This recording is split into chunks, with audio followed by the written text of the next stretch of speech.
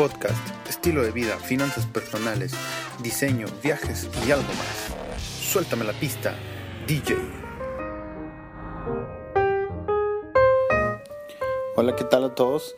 Bienvenidos a esta edición. Me da gusto que haya llegado hasta esta publicación y espero que lo que comparta aquí sea de utilidad para ti. Antes que nada quiero expresar las razones por las cuales he decidido empezar a compartir a través de estas ediciones, y lo primero es que a través del tiempo vamos adquiriendo diferentes herramientas y diferentes conocimientos que conforman nuestra propia cultura. Como dicen por ahí, cada cabeza es un mundo, y en especial me gustaría compartir aquellas cosas que a través de mi experiencia he adquirido. Si has llegado a este podcast, quiero decirte que mi deseo es que encuentres información que te sea útil en el diario vivir, cosas simples, prácticas y que te motiven a seguir creciendo de alguna manera. En segundo lugar, quiero comentarte que los temas que estaré tratando en este podcast sobre estilo de vida,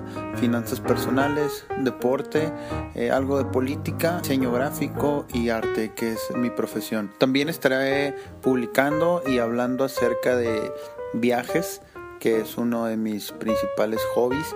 Y bueno, espero que todo lo que encuentres en este podcast, en el blog y en el Twitter sea de beneficio para ti, y que pudieras hacer una recomendación, algún tema que pudiéramos compartir, o inclusive si quisieras participar en este podcast, sería magnífico.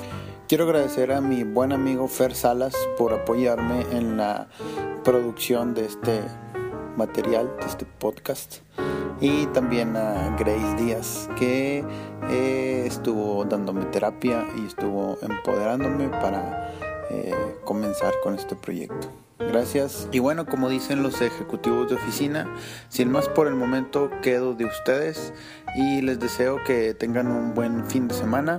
Hasta la próxima. Apaguen las luces, nos vamos.